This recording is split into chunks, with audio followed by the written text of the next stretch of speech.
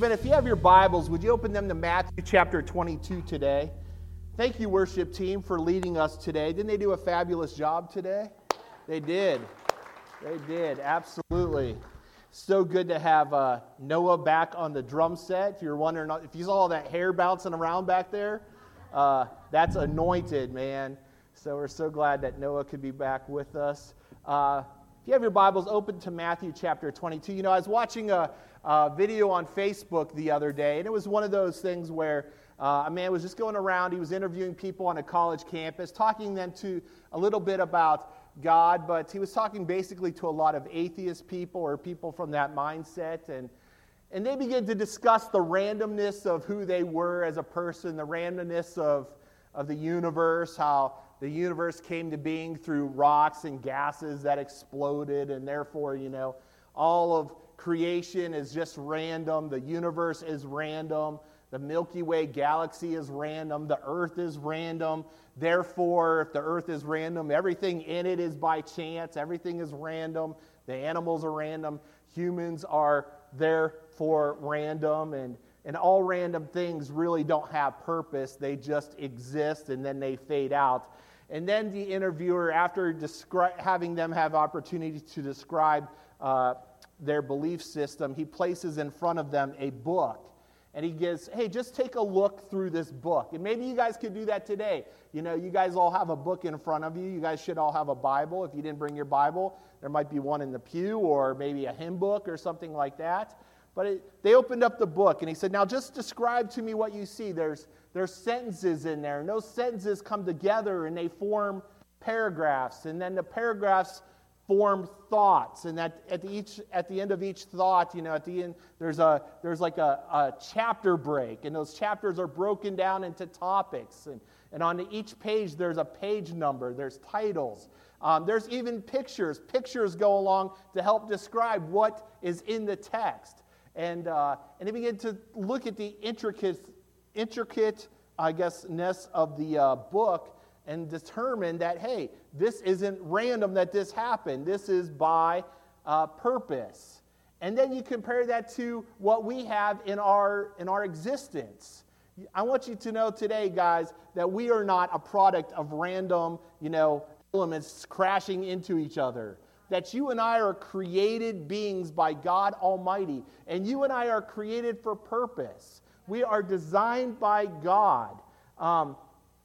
The psalmist says in Psalm 139:14, I praise you because I am fearfully and wonderfully made. Your works are wonderful. I know that full well. And so you and I come from a framework where we believe that we are created by Almighty God, right? In fact, we sang about that in some of the songs. I was amazed today as we were worshiping the Lord, how so many of those themes that we sang about fit into what I want to talk about today. And that's something that's really neat because we sang about that. I'm no longer a slave to fear. In my mother's womb, you created me and you loved me, and we sang about that today. I want you to know that today we are not a product of chance. We're not a product of randomness, and you, my friends, are not the deluxe model of an ape. Right? I know you might think that your second cousin is, right? But you are not, right? We are not products of randomness.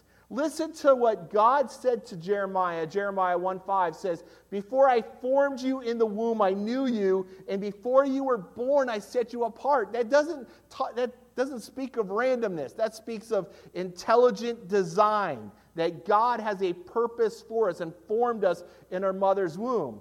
1 Peter 2:9, you are a chosen generation, a royal priesthood. You are a holy nation, a people for God's own possession.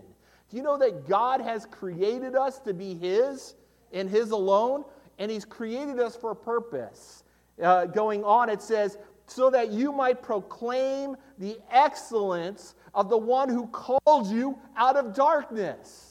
Amen. How many of you guys have been called out of darkness? I have. We're called out of sin. We're called out of depression. We're called out of bondage. We're called out of fear. We're called out of doubt. We're called out of significance. We are called out of all of the muck and mire that the sin brings, and we are called into His marvelous light. We're called to be representatives of who God is and to reflect His goodness.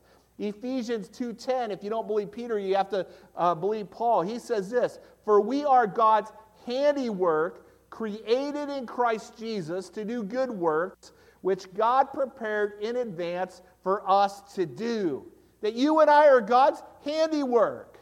We're not God's, I guess I want to say this. We did not come off of God's second scrap heap. You know what I mean? I know we might feel like God was trying to design this and He messed up, and then here we are over here, like we're prototype B or something. No, you and I are designed by God. We're His handiwork. He designed each of us, and He designed us with great intentions and for great purpose. How many of you guys know you're designed for a great purpose? Right? Now, how many of you guys know what that purpose is?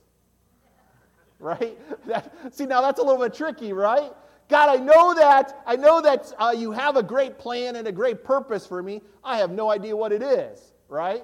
And so I'm wandering in the fog. And so that's where a lot of us is. Well, today I'm just going to unlock just a little bit of God's plan and God's purpose for you.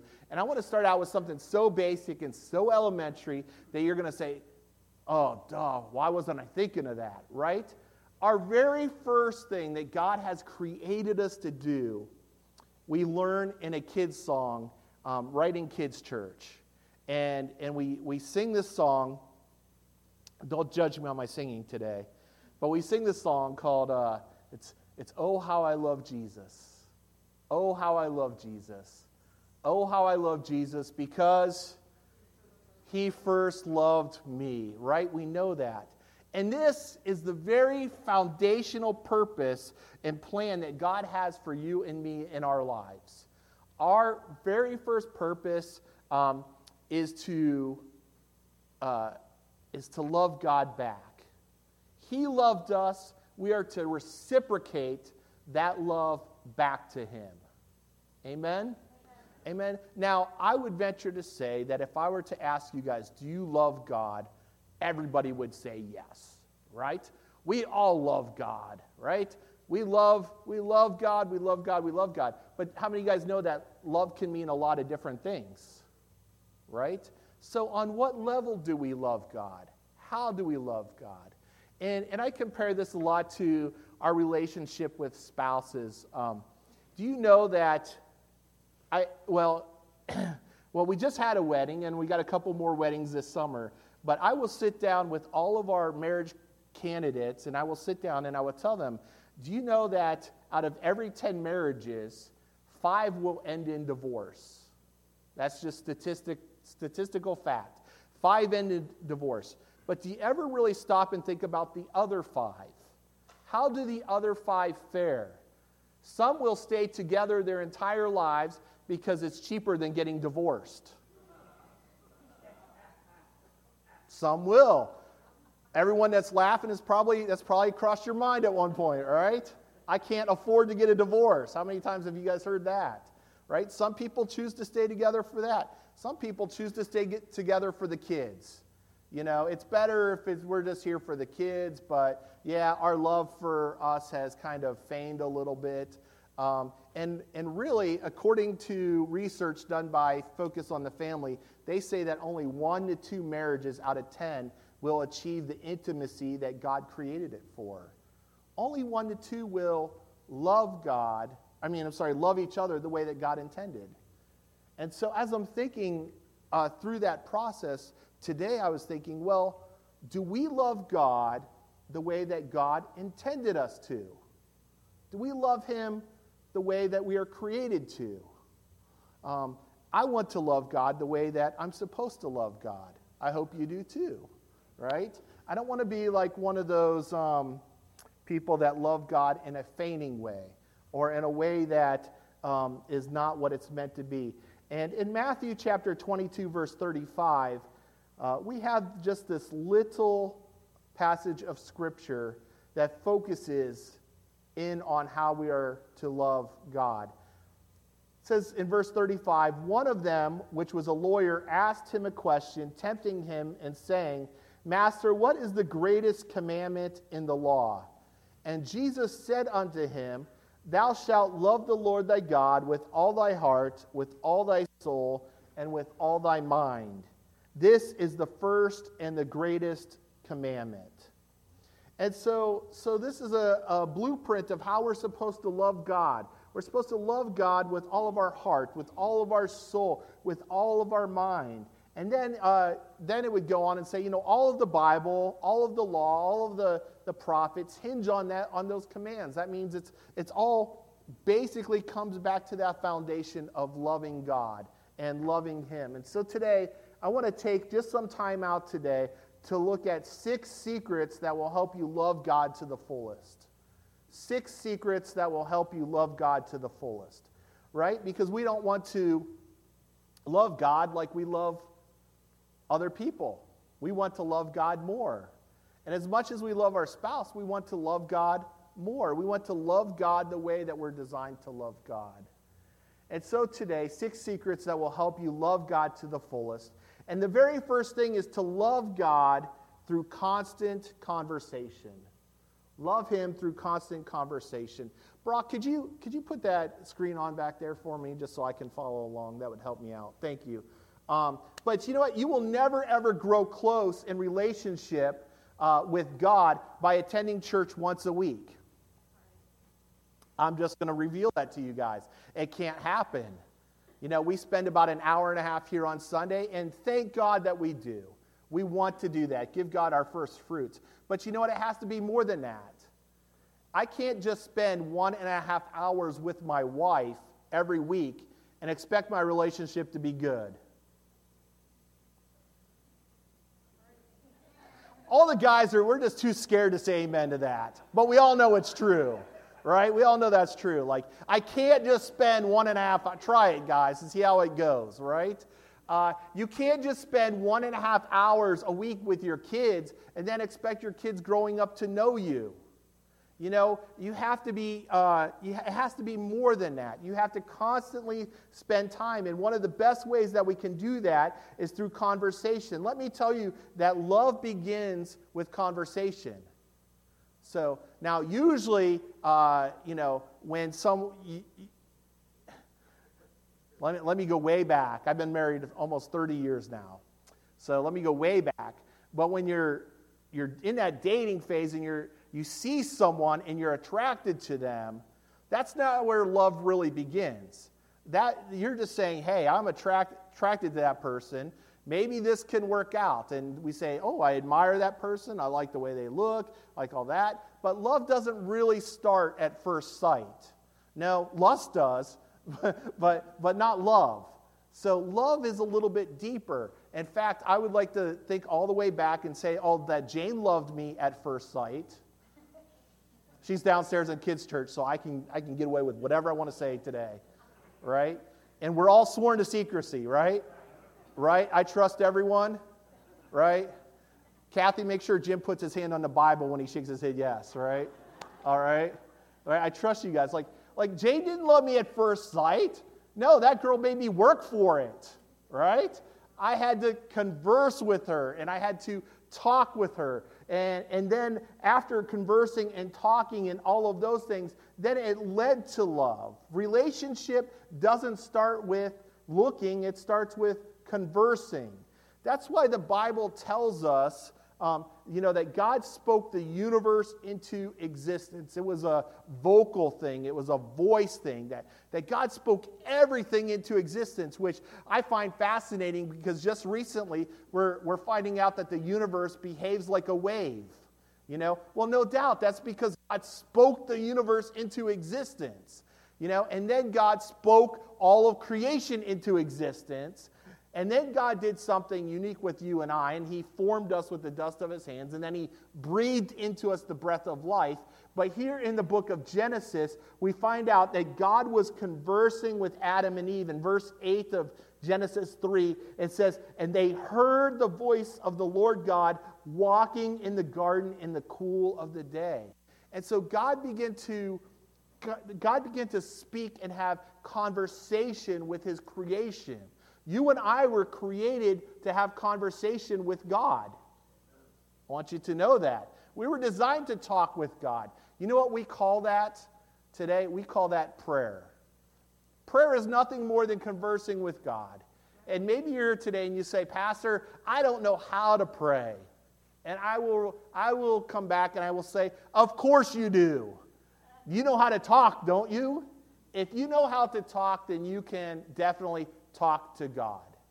It's that easy. The Bible tells us that Moses talked to God like a man does to his friend. That to me is the best definition of prayer. Talk to God like you're talking to somebody else, like you're talking to your friend. 1 Thessalonians 5:17 tells us how often you and I should talk to God. It says, pray continually, pray without ceasing. Now, if prayer means talking to God, that means talk to God continually, talk to God without ceasing, right? Now, is that even humanly possible? Talk all the time? Well, it means be in a constant state of talking to God. Talk to him throughout the day. Talk to him about everything. Talk to him like he's a person. And we can be in a state of constantly being able to talk to God. You don't have to wait till Sunday morning to talk to God. You don't have to have a minister or a priest or a rabbi or anybody else be a mediator between you and God.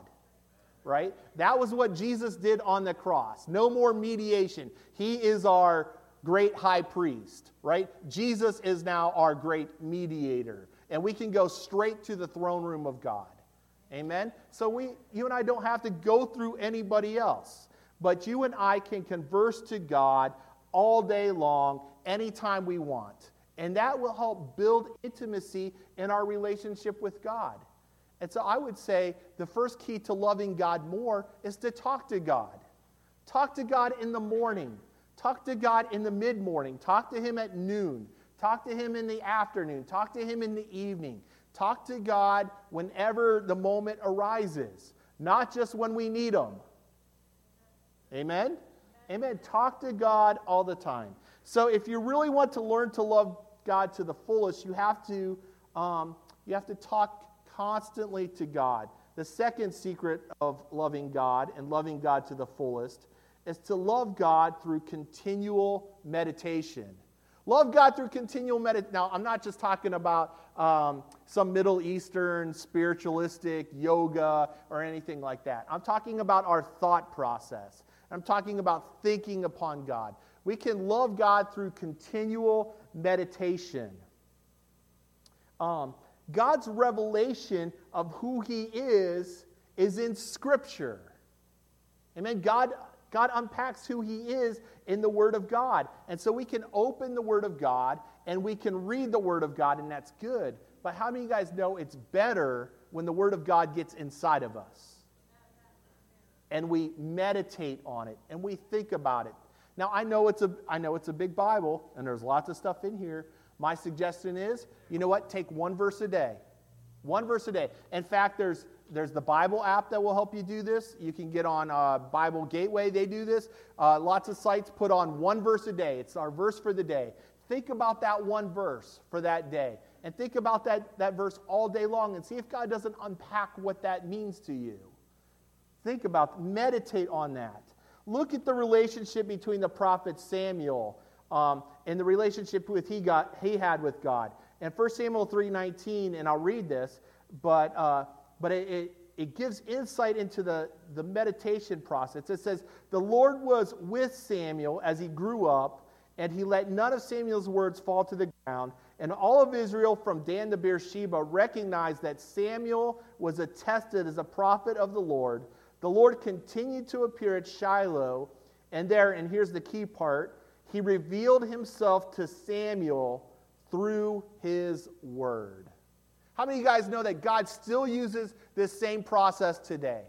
That God reveals himself to you and to me through his word. So the more that we meditate on it, the more that we know God and the more that we love God. We have to learn to meditate.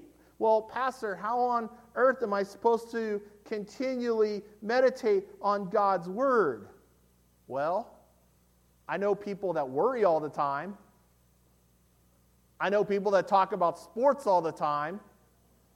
I know people that talk about how bad our president is all the time, right? Doesn't matter who it is, right? We can find time to study God's Word all the time. Just put it in our minds and allow God's Word to get into us. The psalmist said this in Psalm 119:97, "Oh, how I love your law. I meditate on it all day long." Not just in the morning, not just in the evening, but all day long. And guys, this is so important to how you and I operate. Because if we don't learn to meditate on God's Word, guess what? When the test comes, we won't be prepared. When I was in college, you know what? We used to have professors. Professors would lecture us. And as they are lecturing, you had better take notes. Don't be one of those students that just sits back and says, you know what? I think I can retain it all up here, because you can't, right? They are moving a mile a minute, and they're throwing everything but the kitchen sink under there. And so sometimes your pen there's smoke coming out. You're writing so many notes. Now, I'll be honest, as a young college student, sometimes I took those notes and I threw them on my desk, and I didn't look at them for weeks, right? Until I knew a couple weeks later the test was coming. And you had better know your notes when the test comes. If you do not know your notes when the test comes, guess what? You're not going to pass, right? And so you have got to take the notes and put the notes in here in order to pass the test. Pretty basic stuff. The same is true in life, because life is going to throw at you test after test after test. And if you come to church and you hear a message and you retain it all up here and you think, oh man, I got it, or I open God's Word and I got it, and you never study it, you never meditate on it, and you never let it get in here, then when the test comes in life, you're not going to be able to recall that which you need. So when you're watching TV and something inappropriate comes on, boy, it's sure good to know Philippians 4. You know, whatever things are lovely, whatever things are pure, whatever things are true, whatever things are admirable, if anything is excellent or praiseworthy, what? Think on such things. That's a great verse to remember when you're watching something on TV you shouldn't. Right? Because then you're ready for the test and you can apply it at the right time in your life. Now that's just an easy illustration, but how many of you guys know you need all of Scripture to move through life? Right? The more Scripture you know, the more Scripture you can recall at the right times in your life will help you all along the way. It helps us grow closer to God. It's important to think about God, to meditate on Him throughout your day, throughout your week. Guys in the house, I want you to do this little test with me this week.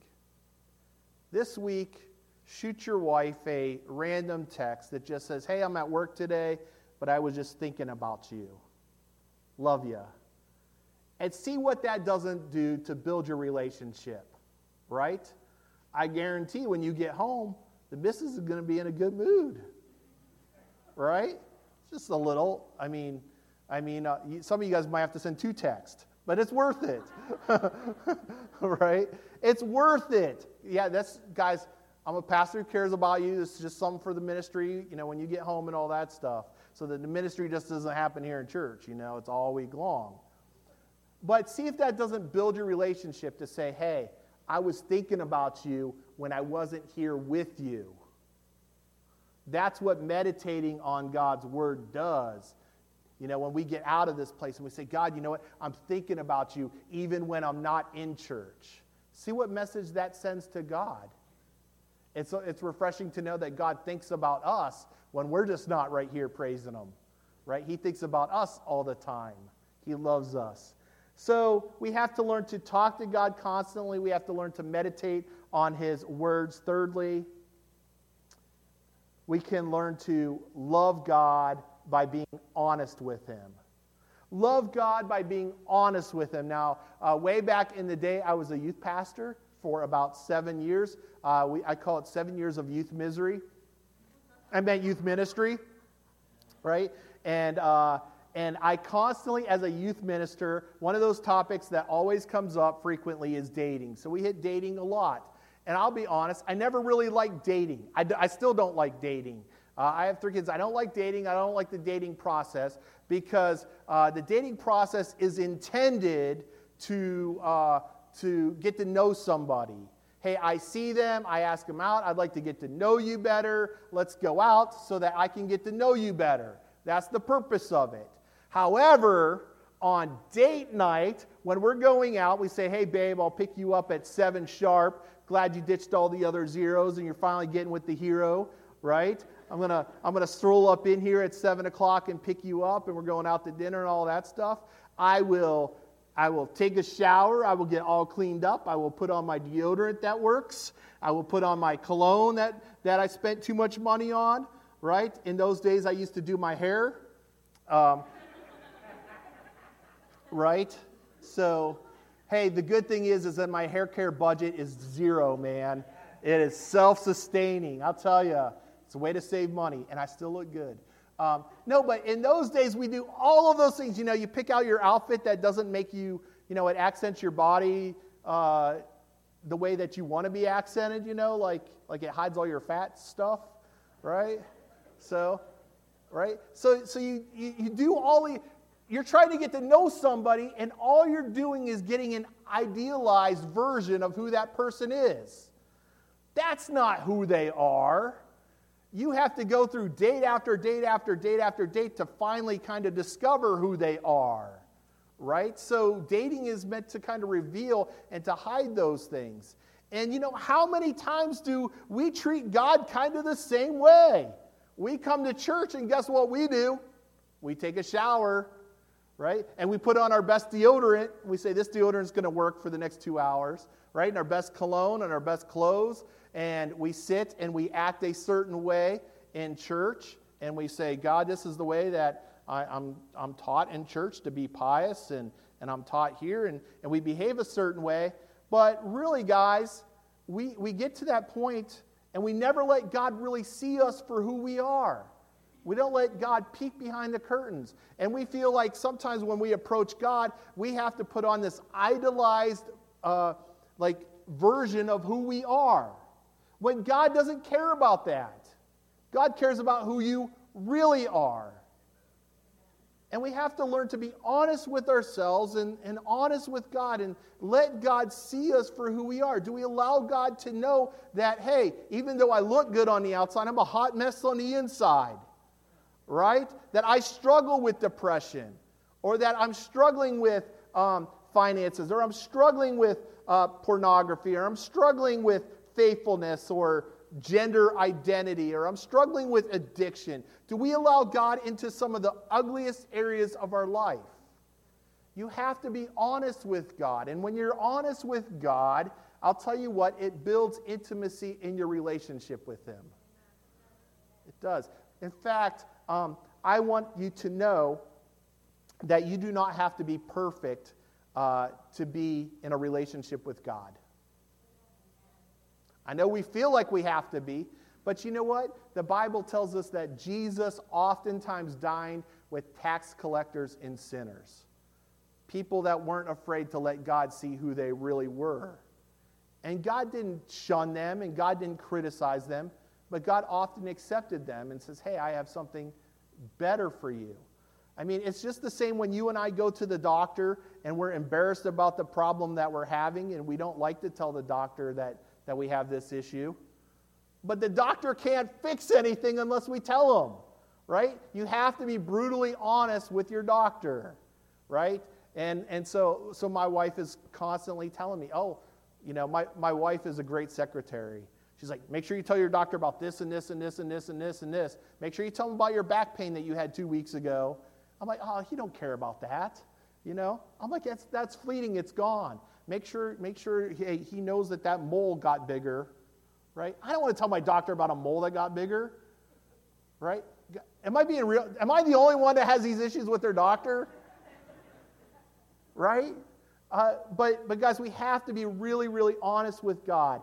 Abraham was honest with God when God told him about Sodom and Gomorrah. And Abraham didn't want Sodom and Gomorrah to be destroyed. And so Abraham was like bargaining with God. God, if I could just find like 50 righteous people. And then he realized he couldn't. And then he began this bargaining. And he's like, hey, how about all the way down to if I can just find 10? How about if I can just find one righteous person? So he was honest with God about how he felt about God's plan. David was extremely honest. If you read through the book of Psalms, David's on a roller coaster. One he's strong, and then the next time he's like in a pit. I mean, he's like a manic depressive here. If you read Psalms, he's all over the place, but he's honest with God about how he feels and what he thinks. Job was honest with God when Job felt totally abandoned and totally betrayed. And in fact, there's this passage in Job chapter 42, and Job's friends weren't exactly honest with God and all this, and they were saying, hey, Job, there's something wrong with you and all this. But listen to what God speaks to Job. Job 42:7, after the Lord had said these things to Job, he said to Eliphaz the Temanite, I am angry with you and your 2 friends, because you have not spoken the truth about me as my servant Job has. And so he's honoring Job, that Job is honest about God, how he feels about God, what he thinks about God, and the other people aren't. And so God honors your honesty with them. I know you feel like you can't share that with God, but you can. I know you feel like you can't tell God how you think, but you can. And God honors you for that. It actually draws you closer in relationship with Him. If you choose not to be honest with God, you know what that will do? That will drive a wedge between you two. Bitterness will seep in. Resentment will seep in. And oftentimes, you'll grow further apart and you'll blame God because there'll be issues that you feel like you can't talk to Him about. Amen? Amen? That happens in our earthly relationships. It happens in our heavenly relationship. So the challenge is to always be honest with God. Be honest with God. So we learn the secrets to loving God more is by talking to God, by meditating on His Word, by being real with Him. Fourthly, learning to obey His Word. Love God through obeying His Word. See, every time we choose to obey God's Word, we open a deeper relationship with Him. Especially when we don't understand what God's asking us. If you don't understand His command, but you obey it anyway, doesn't that build faith and trust in Him? It absolutely does. It builds a love for Him. Jesus said this in John 15:14, you are my friends if you do what I command. The NIV says it a little different. If you love me, keep my commandments. If you love me, you'll do what I've said. See, there's this common misperception amongst Christians, the world and Christians, and the world thinks Christians, we obey God out of guilt, or we obey God out of a self-righteousness, or we obey God because it's ritualistic. We don't obey God for any of those things. We obey God because we love Him. That's why I obey God, right? I don't obey God because I have to do these things. I obey God because I want to do these things. You understand there's a difference there? If you are in religion, it says, hey, I have to obey these gods or God's going to zap me or I feel guilty or it's just something that's protocol. I do this because I will feel ashamed if I don't. That's religion. Relationship says, no, I don't have to do anything, but I want to because I love God. I want to reciprocate what God has. And so we need to learn to love God by obeying him. John 15:9, I have loved you even as the Father has loved me. Remain in my love. When you obey my commandments, you remain in my love, just as I obey my Father's commandments and remain in his love. And so Jesus is absolutely our number one model there. And Jesus could do anything he wants, but he doesn't say that. He says, when you obey the commandments, you remain in love. When you're acting in obedience, you remain in love. So when you go home this week, you know what? You can buy your wife flowers because you did something wrong, and you could buy her flowers out of guilt. You could buy her flowers because you messed up. Or out of the blue, you could buy her flowers just because you love her. Right? See which one net gains you more in your relationship. I guarantee it's the ones that say, hey, I bought you something just because I love you. Right? That's what we do when we obey God. And when we obey God in that way, we're a beacon to the world that says we obey God not because we have to, but because we want to. It's a difference, folks. We can choose to love God deeper by obeying his commandments. We can converse with him all the time. We can meditate on his word. We can be real and honest with him. Fifthly, today, the fifth secret to loving God more, you can love God through valuing what he values. You can love God through valuing what he values. I was reading just recently the top 5 reasons why people get divorced. And the number one reason is that they just grew apart. We grew apart. And I want you to know that love always works at growing together. And it takes work to grow together. One of the ways that we can grow together is to learn to value what someone else values. Learn to value what God values. And if you value what God values, you will grow together. Right? Now let me put this in practical terms. The other day, Jane bought tickets for myself and her to attend this event. And it's at the end of the month, and she wants to take me there. And Jane really, really, really wants to go bad. I could care less. Right? Remember, she's downstairs in kids' church, so I can say these things? Right? You guys forgot that, right? And it's all in-house today. It's all up here. I could care less. I don't care if I go see this or not. In fact, I would prefer not to. But I told her, go buy me a ticket, because I will go because you value it. Now, what does that do to our relationship? That allows us to grow together instead of growing apart. If I didn't value what she valued, you know what would happen? She would go out with her friends and go do it on. Trust me, she's not going to stop regardless of what I think. She's going to do what she wants to do, right?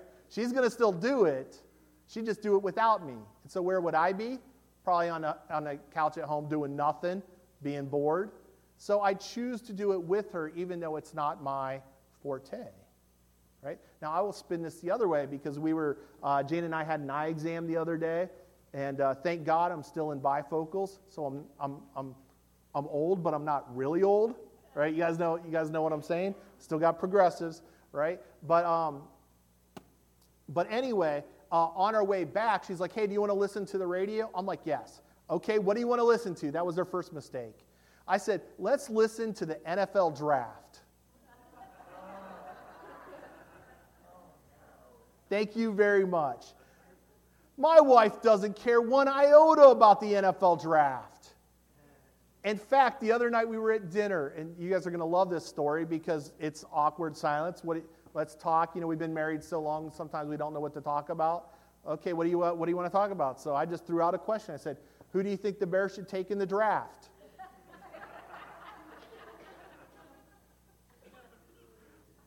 My wife, who told me she was a sports fan when we were dating, and I learned she was not a sports fan when we were married. I don't know. I think they should draft a quarterback. Well, I think we have a quarterback then that we kind of like. And she's like, oh, well then, I guess we should draft people that helps the quarterback. Well, thank you for that epiphany. Wow. Isn't that what everyone tries to do? Right? We're trying to win a game here. Right? But the point is that for an hour yesterday, she let me listen to the NFL draft. You know? She could care less. She has no pony in the race. Could care less who the Bears draft. Could care, even if we drafted people from what? The state up north, Jim? Right? She could care less about any of that stuff. But she did it because she's learning to value what I value. And when you learn to do those things, it binds you together in ways that build intimacy. The truth is that it's the same when we value what God values. Say, God, I don't know about this, but you value it, you feel it's important, and so I need to feel it's important. And when we do that and we value things that God values, it pulls us together and it builds a love that's deeper and deeper. We need to love the things of God. Listen to what David wrote in Psalm 69:9. David said, "Zeal for your house consumes me." Zeal for your house consumes me. I'm consumed by the church. I'm consumed by God's house. I'm consumed by everything that they do. I have this zeal and this passion for it. Whether I personally want to or not, I feel obligated and drawn into it because God feels it's important enough to do. That's why, and I'm just going to be real honest, we'll use this camp as an example. My kids are past camper age. I don't have any kids going to camp this year. So I don't. But I'm a huge supporter of it, and I believe in it, and I'm going to help every kid that I can get there. Why? Because I know that God values it. And if it's important to God, it's important to His kingdom, then it should be important to me too. Even though I'm not personally attached to it this year. You understand how that works? So when we're personally attached to the things that God values, it builds us closer. Lastly, the last secret to loving God in a deeper way, more intimately way, is to love through desiring God more than anything else.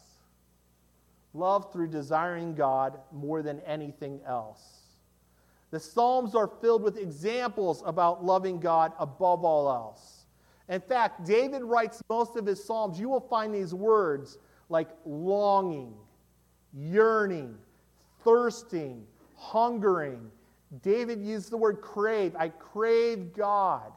Listen to how the psalm reads, Psalm 27:4. One thing I ask from the Lord, this is the only thing do I seek, that I may dwell in the house of the Lord all the days of my life, to gaze on the beauty of the Lord and to seek Him in His temple. This is what David he's prioritizing this. He's saying, God, I desire you. I desire to be in your house. I desire to be in your temple and to gaze upon you above all else in my life. Listen to another passage in Psalm 63. You, God, are my God. Earnestly I seek you. I thirst for you. My whole being, it longs for you in a dry and a parched land where there is no water. I have seen you in the sanctuary, and behold your power in your glory. In verse 3, here, underline this if you have it, because your love is better than life. David is prioritizing. He's saying, your love is better than anything that I could possibly have. It's better than me even breathing. I desire you so much. Jacob was a man who's known for wrestling with God. And in Genesis 32, verse 26, he says, I will not let go unless you bless me. I won't let go of you until I have more of you.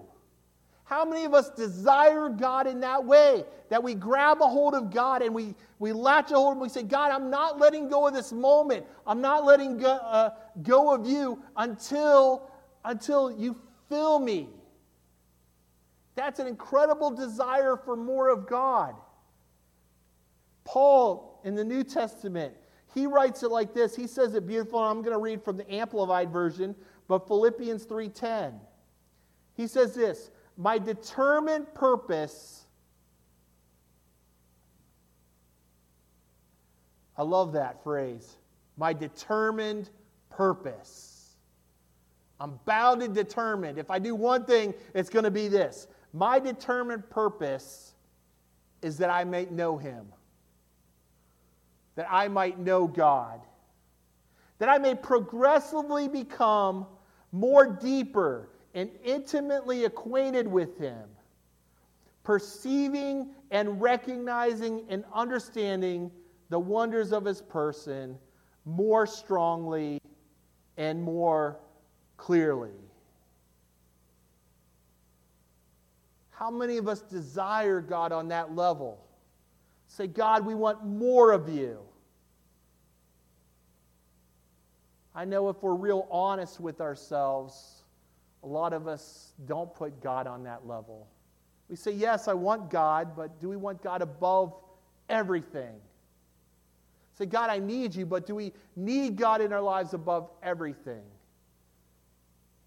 I'll tell you, it has to be an unwavering commitment to desire God all the time. We have to have this yearning within us that just says, God, I need you.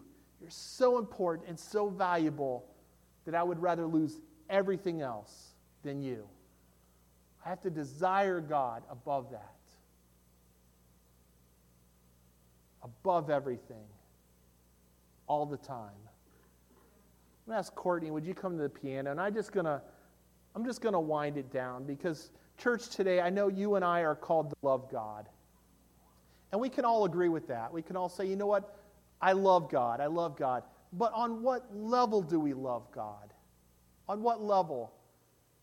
And I'm going to be really honest with you today because most of us will never grow deeper in our walk with God. We're already where we're at.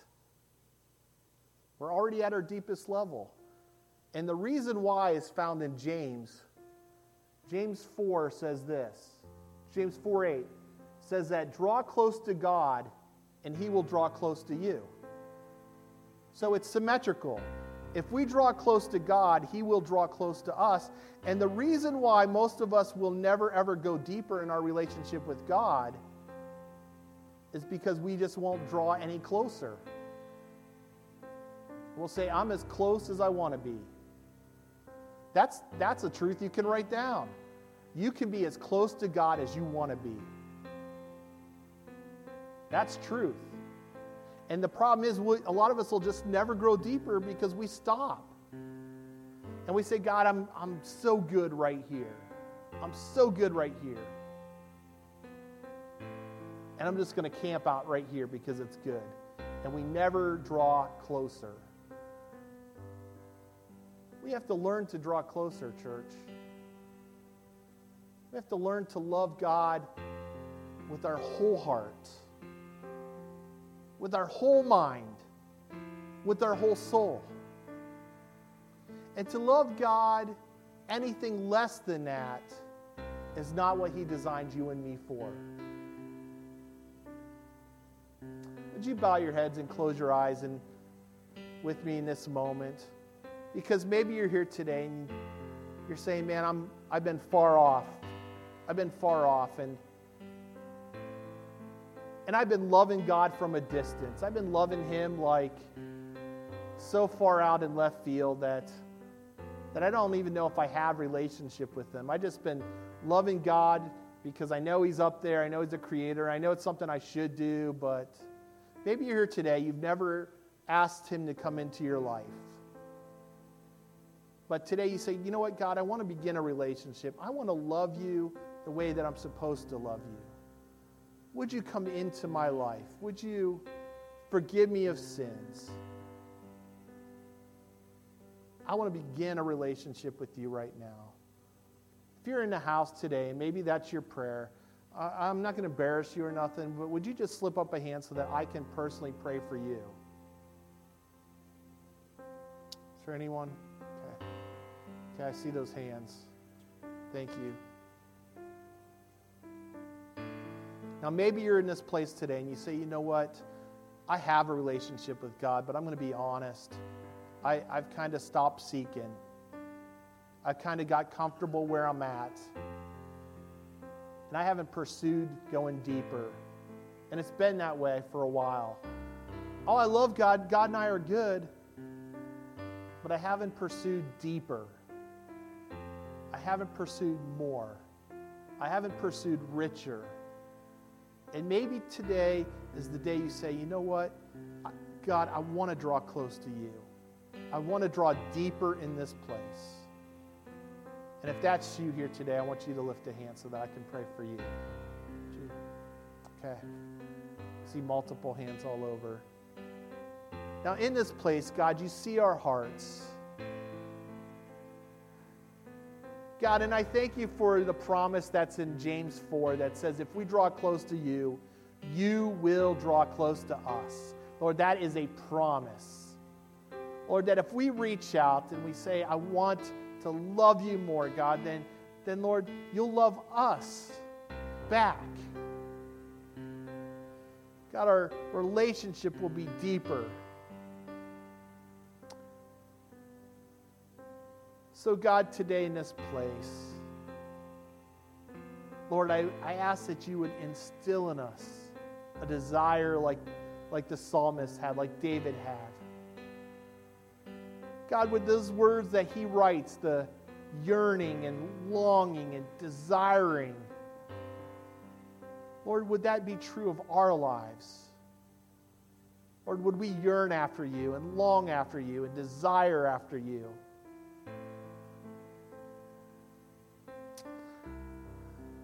Lord, I pray for every person in this place now, God. Lord, that this wouldn't be a one-moment type of commitment. But God, that this would be real. And when we step out of here, Lord, would we keep the conversation going? Lord, would we talk to you today at lunch and tonight at dinner and at bedtime and tomorrow morning when we're in our workplaces and Tuesday when the problems arise and Thursdays when we have our kids' practices and just throughout the week, God, would we keep that conversation going? Lord, would we open up your word and just meditate on it and just ask for you to reveal yourselves and just plant your word in our hearts?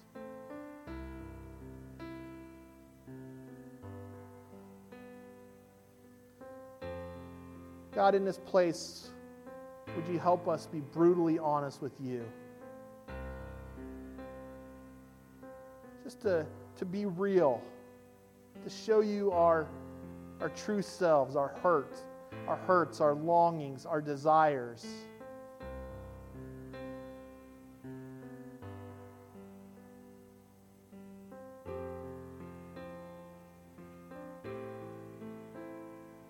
God, help us to value what you value. To see things as you see them. To put our efforts into the things that you put effort into. Help us to be consistent with your love and your grace in our lives. And Lord, my biggest prayer today is that, Lord, that we would learn to desire you above all else. Help us to desire you above the things of this world, above all of the responsibilities and requirements, Lord. Lord, even above our basic necessities. Lord, would we desire you more than the air that we breathe?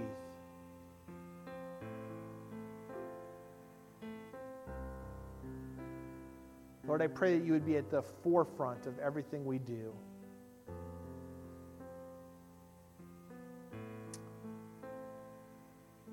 Now, Lord, I just give you praise and honor in this place, God. I thank you for the work that you're doing right here in our hearts. Lord, continue to allow us to draw closer to you this week. And I pray this in the name of Jesus. Amen. Amen. Amen. Church, would you do me a favor? Would you never stop pressing in? Would you continue to pursue God? Continue to keep this momentum going. And not just say, God, you know what, church was great. But keep this going throughout the week. Amen. Keep pursuing God throughout the week. Every day pursue God. Love God more. Love God with our entire mind, body, soul, spirit. Amen. Amen. God bless you guys. You guys are totally dismissed today. Go in the grace of God. Remember, there's candy bar sales if you guys want a little snack before lunch and all that stuff. Or maybe you want to save one for later, but remember all that. Shake a few hands, get to meet some people, know some people, say hi. God bless you guys today. Go in the grace of God.